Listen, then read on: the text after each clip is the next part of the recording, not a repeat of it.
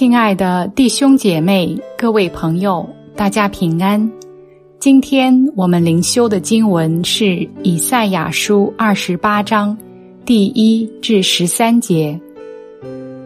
祸哉，以法莲的酒徒，住在肥美谷的山上，他们心里高傲，以所夸的为冠冕，犹如将残之花。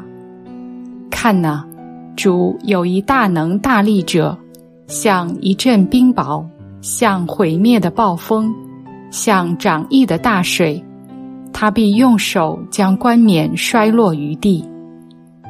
以法莲高傲的酒徒，他的冠冕必被踏在脚下。那荣美将残之花，就是在肥美谷山上的，必像夏令以前初熟的无花果，看见这果的就注意，一到手中就吞吃了。到那日，万军之耶和华必作他余剩之民的荣冠华冕，也做了在位上行审判者公平之灵，并城门口打退仇敌者的力量。就是这地的人也因酒摇摇晃晃，因浓酒东倒西歪。祭司和先知因浓酒摇摇晃晃，被酒所困，因浓酒东倒西歪。他们错解末世，谬行审判，因为各席上满了呕吐的污秽，无一处干净。讥笑先知的说，他要将知识指教谁呢？要使谁明白传言呢？是那刚断奶离怀的吗？他竟命上加命，令上加令，律上加律，例上加例，这里一点，那里一点。先知说，不然，主要记外邦人的嘴唇和外邦人的舌头对这百姓说话。他曾对他们说，你们要使疲乏人得安息，这样才得安息，才得舒畅。他们却不肯听。所以耶和华向他们说的话是命上加命，令上加令，律上加律，例上加例，这里一点，那里一点，以致他们前行仰面跌倒，而且跌碎，并陷入网罗，被缠住。以上就是今天灵修的经文，接下来是今天灵修的主题分享：败坏之先，人心骄傲。有一个错误的观念，以为骄傲只存在上流和学识阶层，其实在街头巷尾，你都可以看到。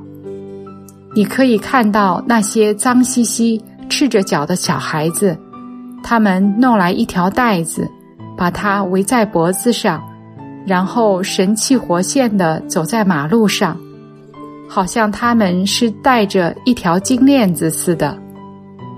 骄傲是从人心里生出长大的，不是被加进去的东西，是从罪性的生命中生长出来的。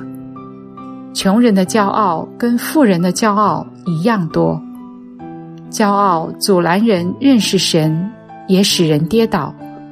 正如箴言书说，败坏之先，人心骄傲。以法莲是北国以色列的代表，这段经文也是对北国审判的宣告。北国以色列最后走向灭亡，与他们的骄傲悖逆神密不可分。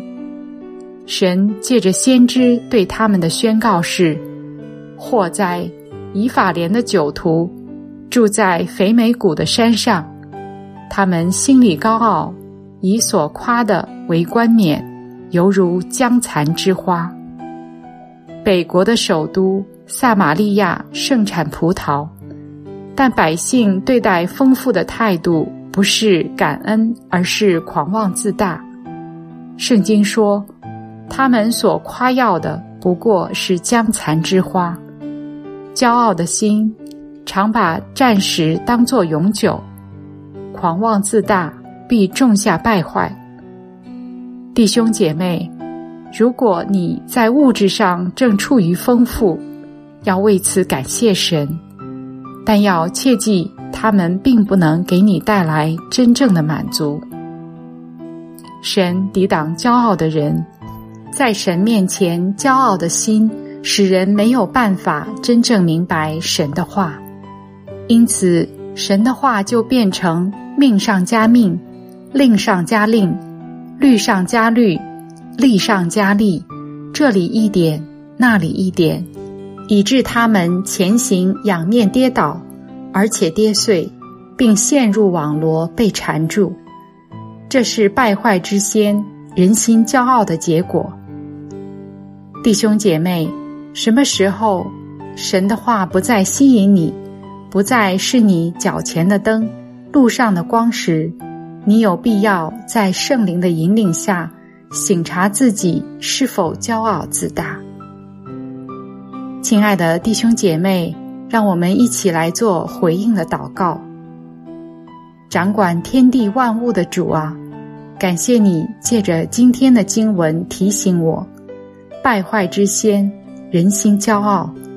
求你的圣灵帮助我常常省察自己，效法主耶稣基督的谦卑顺服，以谦卑的心来侍奉你，见证你，活出荣耀主的生命。